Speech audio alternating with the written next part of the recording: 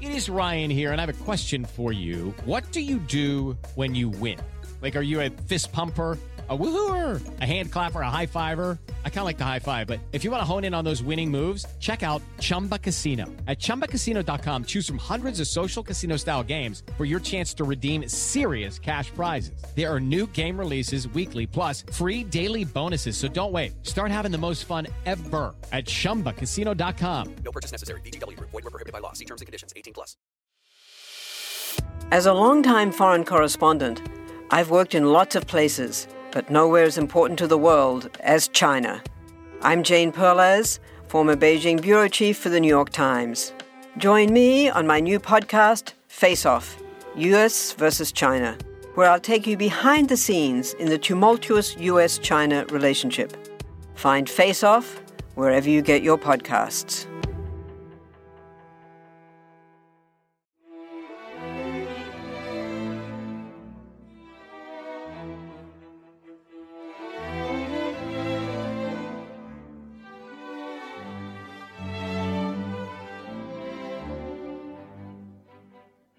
Welcome to Pax Britannica. Season 2, Episode 27, The March on London.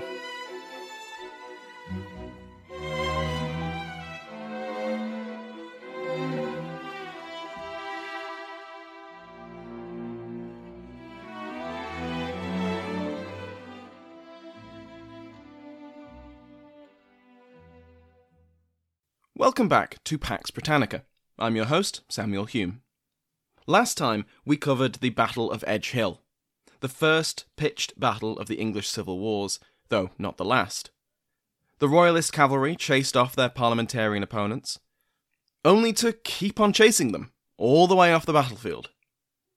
The bulk of the parliamentarian infantry managed to hold their ground long enough for their reserve cavalry to break through the Royalist lines and make a devastating counterattack. By the time the Royalist cavalry returned, both sides were exhausted and night was falling. After spending the next day posturing at one another, the parliamentarian forces under the Earl of Essex withdrew. Charles I now had an open path to London. Both parliamentarian and Royalist propagandists made hay about Edge Hill.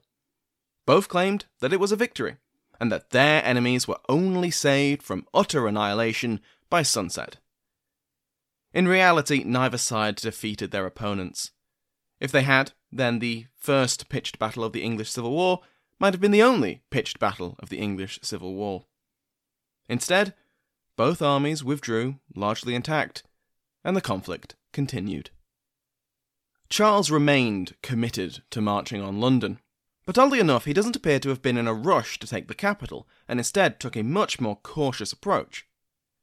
Instead, on the 27th of October, the Royalist army arrived at Banbury, the parliamentary town which had been his initial target before Essex caught up with him at Edge Hill. The garrison officers, quote, did run away, and the soldiers did deliver the town up without discharging one musket, end quote. Banbury in hand, Charles then advanced on Broughton Castle, the ancestral home of Viscount Say and Seal, one of the Puritan lords who had been such a thorn in Charles's side for more than a decade at this point. Broughton Castle attempted to resist the Royalists, but Say and Seal's men surrendered the fortress after the Royalists brought up their siege artillery. With the home of one of his most ardent foes in his hands, Charles continued south towards Oxford. The university town offered no resistance to the Royalist army and instead welcomed Charles into the city. The king entered it in triumph just 6 days after the Battle of Edge Hill. It's important to note that Charles had been issuing a steady series of blanket pardons throughout his march, with notable exceptions. Ordinary subjects had been misled or tricked or coerced into fighting their rightful sovereign, and while obviously that was a terrible, terrible crime, Charles could overlook that. Charles could not overlook the actions of the leadership, those men who had misled, tricked, or coerced the ordinary subjects into taking up arms against their king. For example, when passing through Oxfordshire, his proclamation of His Majesty's grace, favour, and pardon excluded Viscount Say and Seal, whose house he just took. The leaders of this rebellion would have to work for a pardon. or else face the punishment owed the crime, just like every other rebel leader in English history. Charles spent 5 days in Oxford as he and his advisers debated the next step. Charles did not want to take London by force if he could avoid it. Besides the difficulty and the riskiness of such a gambit, slaughtering half his capital while insisting he was defending the liberties of Englishmen was a bit of a tough sell. In addition to that, Charles wasn't some bloodthirsty tyrant, no matter what parliamentarian propagandists insisted. He wasn't itching to slaughter his innocent subjects. Some of Charles's advisers believed that if the king arrived on the outskirts of London, the city would capitulate without a fight. There was a belief among them that London was so divided by the war, and that only a small minority of the population was actually determined to fight the king, that his appearance would be a catalyst for a peace faction to take control of the city. Or at least, the defence of the city would be fatally weakened. While the army was in Oxford, a loose end was tied up. If you recall, last time we heard how Essex knew exactly what the Royalists were up to because Rupert's private secretary, Blake, was a spy for the parliamentarians. He'd been feeding Essex information for God knows how long, and he'd been an invaluable asset for the commander. But, as we also heard last time, during the Battle of Edge Hill, the Royalist cavalry chased their opponent's cavalry off the field and set about raiding the parliamentarian baggage. Alongside whatever treasure and supplies they made off with, the cavalry also took a package of letters. When these documents were examined, lo and behold, some of them were from Blake. The secretary was tried for treason at Oxford, found guilty, and hanged as a spy. After debating it with his council, Charles decided to march on London. The king's army made its way down the Thames Valley, looting parliamentary homes and communities along the way. On the 4th of November, Reading was taken without resistance as Parliament had withdrawn the garrison. It was in Reading that Charles received a peace proposal from Parliament. News of Edge Hill had prompted both Houses of Parliament to reconsider a peaceful conclusion to the violence. Charles listened to the peace offer, but he was non-committal, and the commissioners returned to London. By the 7th, Charles's vanguard was near Windsor, where Prince Rupert attempted to take Windsor Castle without success. By the 11th, the main royalist force was at Colnbrook, just 20 miles from the city of London. This was quite a fast advance for the royalist army, but, of course, it wasn't fast enough for young Prince Rupert. True to form, the Prince of the Rhine demanded action. Once the army reached Oxford, he had proposed a rapid advance of 3,000 musketeers, all the dragoons, and all the cavalry, led by himself, to march straight to London and take it. Unfortunately for Rupert, and perhaps for the royalist cause, though we'll talk about that in a moment, his idea was shot down. Prince Rupert was, quote, a young man and naturally passionate, end quote. This passion could, quote, possibly be urged in heat of blood to fire the town, end quote. In other words, even if Rupert did capture London, he was a bit of a loose cannon, and without the wisdom of cooler heads, he might burn the capital to the ground. And that was only if he managed to capture it, and that was a big if. As we talked about last time, London's militia had been rebuilt after its members marched off with Essex, and would have outnumbered this vanguard 2-1. The citizens of the city had also begun fortifying their home, and without any artillery to defeat these defences, Rupert might have been stuck outside the capital, unable to get in. And of course, while the prince was off gallivanting with all of Charles's cavalry and a large chunk of his infantry, Essex could arrive with his army and destroy the undermanned and cavalryless royalists. It was a bold risk, without a guarantee of success, and so it's perhaps for the best that it was shot down. Charles was 20 miles from London on the 11th of November. So, what on earth was Essex doing? Essex had withdrawn to Warwick to recuperate his army after Edge Hill, and he kept up to date with the royalist advance through scouts and spies, though of course not from Blake, who was busy dancing the hangman's jig. He remained at Warwick until the 28th of October, at which point he got his army moving again. First to Northampton, then to St Albans, and from there, Essex's army marched down the old Roman road straight to London. So despite giving the king a head start, Essex arrived in the city on the 7th of November. Whatever the prospects of Rupert's suggestion, it was a moot point now. While camped at Colnbrook, parliamentary commissioners returned to sound out the king. Possibly seeing that his negotiation position was relatively strong, Charles was now much more open to the idea of discussing peace terms. He asked the commissioners for some time to consider the matter, and the commissioners agreed, returning to London to inform Parliament. But that night, Rupert scouted ahead of the army and found a large parliamentary force was blocking their advance to the city. Now, Charles felt cheated. Parliament was clearly attempting to use the time he'd requested for considering peace to prepare better for war.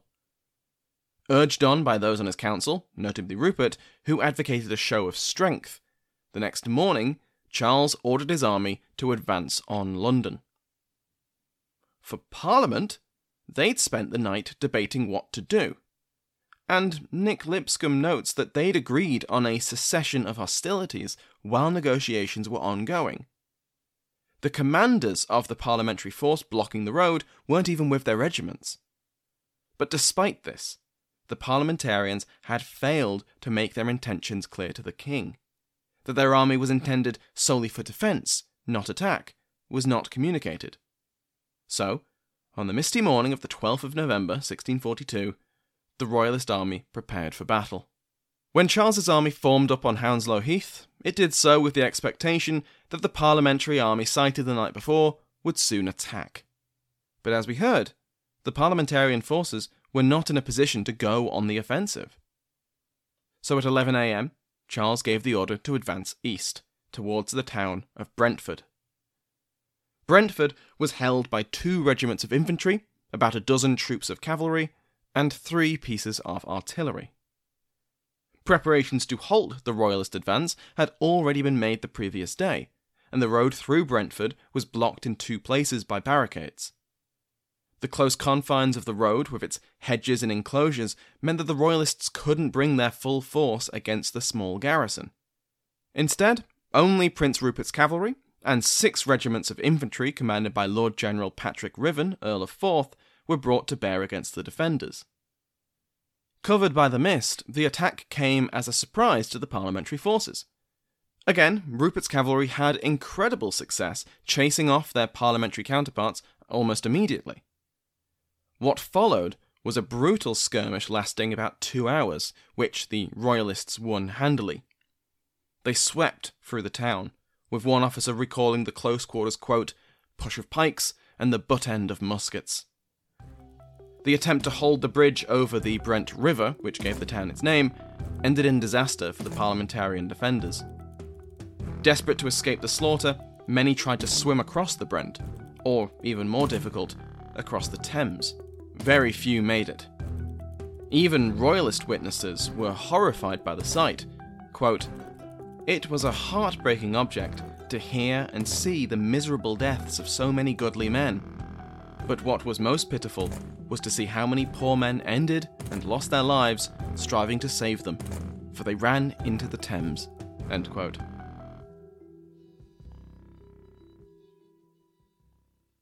Hello, it is Ryan, and we could all use an extra bright spot in our day, couldn't we? Just to make up for things like sitting in traffic, doing the dishes, counting your steps, you know, all the mundane stuff. That is why I'm such a big fan of Chumba Casino. Chumba Casino has all your favorite social casino-style games that you can play for free anytime, anywhere with daily bonuses. That should brighten your day a little.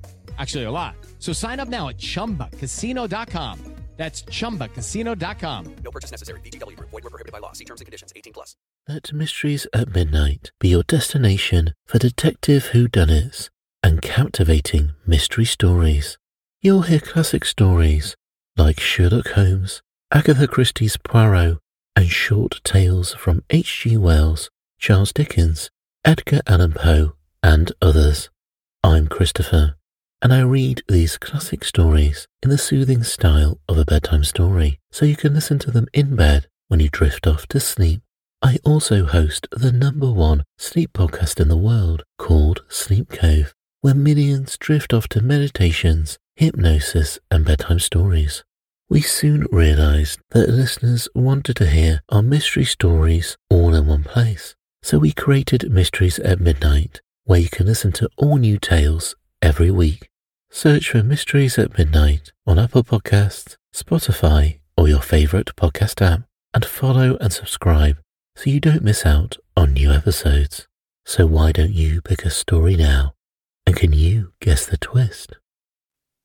In the aftermath of the skirmish at Brentford, parliamentary pamphleteers had a heyday describing the alleged atrocities of the Royalists. The routing soldiers hadn't merely run into the water in a desperate attempt to escape, they had been captured and deliberately drowned, or forced at gun and pike point into the water while being mocked, or even used as human shields to seize the rest of the town. In the same publications, the town itself was reportedly looted of everything of value, while its citizens were mutilated, raped, or taken prisoner. It goes without saying that much of this was invented or exaggerated, but Brentford was nevertheless a bloody victory for Charles. Brentford was close enough to London proper that the sounds of this battle were heard by the citizenry, and parliamentary leaders, including Essex, began concentrating their forces for a confrontation. Once Brentford fell, Charles's army was free to advance the next day onto Turnham Green. There, the king was faced by the full might of what Parliament could bring to bear. At this point, Charles's army numbered around 12,000 men.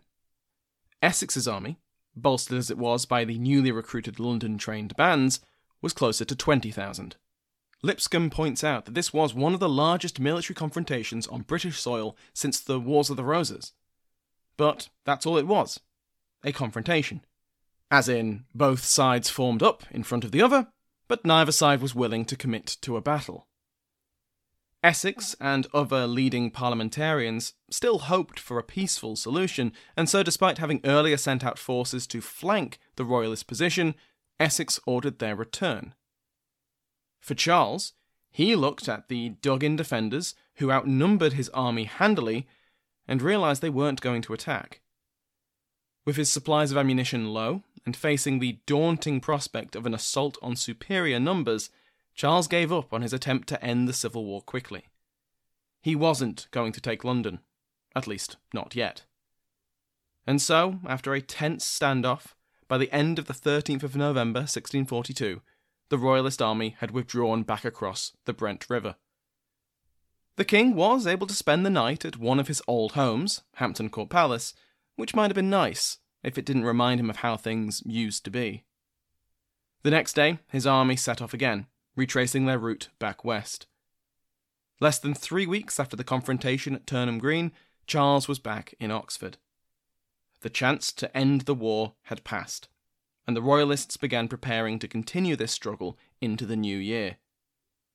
None of them knew that Oxford would become the Royalist capital of England for the next 4 years. For the rest of 1642, both sides largely avoided campaigning, at least in the south, instead setting up their winter quarters.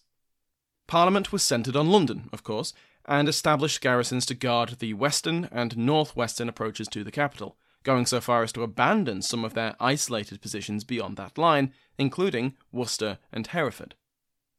The troops from these garrisons were transferred to the more secure Bristol and Gloucester. For the Royalists, Oxford rapidly became more than just a lengthy stopover, and over the winter turned into the de facto Royalist capital. Charles's court was re-established in the city, along with whatever military infrastructure the Royalists could bring with them or recreate.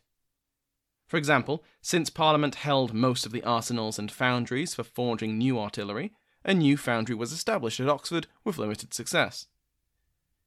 After their return to Oxford on the 29th of November, the Royalists left behind garrisons at Reading, Wallingford, and Abingdon.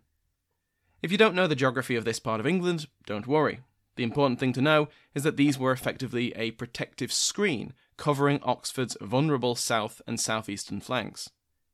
If Essex suddenly went on the offensive, he wouldn't be able to advance on the Royalist capital without warning or resistance.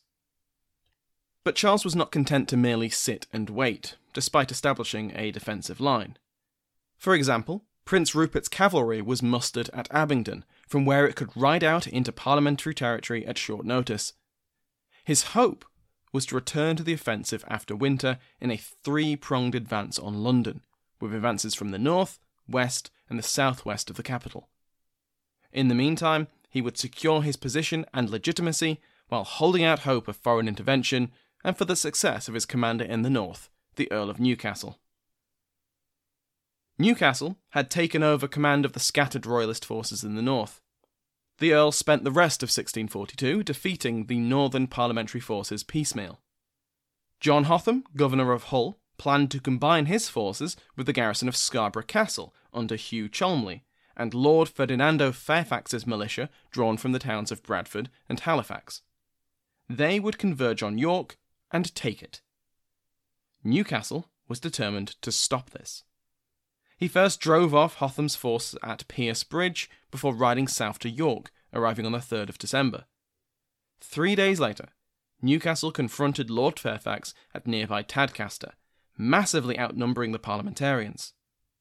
Newcastle commanded 4,500 men, whereas Fairfax had recently faced massive desertions and so only commanded about 1,500. Fairfax withdrew, and Newcastle followed, taking control of a key crossing of the River Aire at Ferry Bridge. This cut off the retreating Fairfax from key recruiting grounds at Bradford, Halifax, Wakefield, and Leeds, and Newcastle could return to York feeling rather pleased with himself. Yet, just over a week later, Bradford came under parliamentary attack under Lord Fairfax's son, and the Nottinghamshire town of Newark fell to Parliament. Nevertheless, as Christmas passed and the new year of 1643 began, Charles and his commanders could feel hopeful for the future. But, as we shall see, the Royalists would face significant difficulties in the north. Lord Ferdinando Fairfax was a talented enough commander, but there's a reason that he is not the most famous Fairfax of the Wars of the Three Kingdoms. That would be his son, Sir Thomas Fairfax, Black Tom, a veteran of the Dutch Wars, and the Lieutenant General of Horse under his father. He would soon rise much higher. But that will be for a future episode. Next time, we will cross back over the Irish Sea, as we catch up with the events of the last year and cover the early months of the Irish Confederacy. Thanks to my House of Lords, which has been joined by Sue Bremner, Duchess of Wellington. Brendan Nelson Weiss is now Earl of Kinloss. William Pendleton is Earl of Dorset, and Baron Bengt Ake Anderson. If you'd like to join their ranks and receive ad-free versions of this and every other episode, go to patreon.com/Pax Britannica. Thanks to listener Declan for his donation through PayPal. The link to this is in the description of the episode. Thank you to everyone who has recommended this podcast to a friend. It's the single best way to help a podcast grow. Thank you as well to everyone who has left a review on iTunes, Apple Podcasts, Podchaser, and all the rest. Thank you to Sounds Like an Earful for the interval music used in today's episode, to my entire House of Lords for their support, and as always, to you for listening.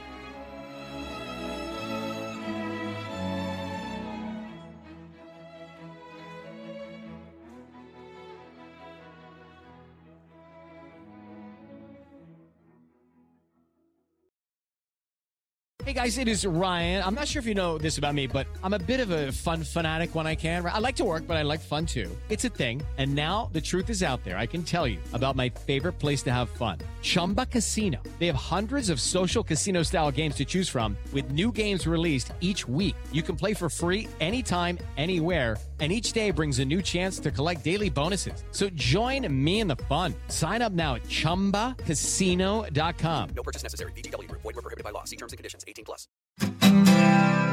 My name is Greg Jackson. I'm a historian, professor, and the creator of History That Doesn't Suck, a podcast that provides a complete overview of U.S. history through storytelling, yet keeps the rigor you'd expect in a university class. Starting with 22-year-old George Washington in his first battle, join me for a chronological telling of the United States story, its unlikely revolution, fractious civil war, tenacious inventors, brave reformers, and more. With more than 100 episodes, you can already binge listen your way through the progressive era. Find History That Doesn't Suck wherever you get your podcasts.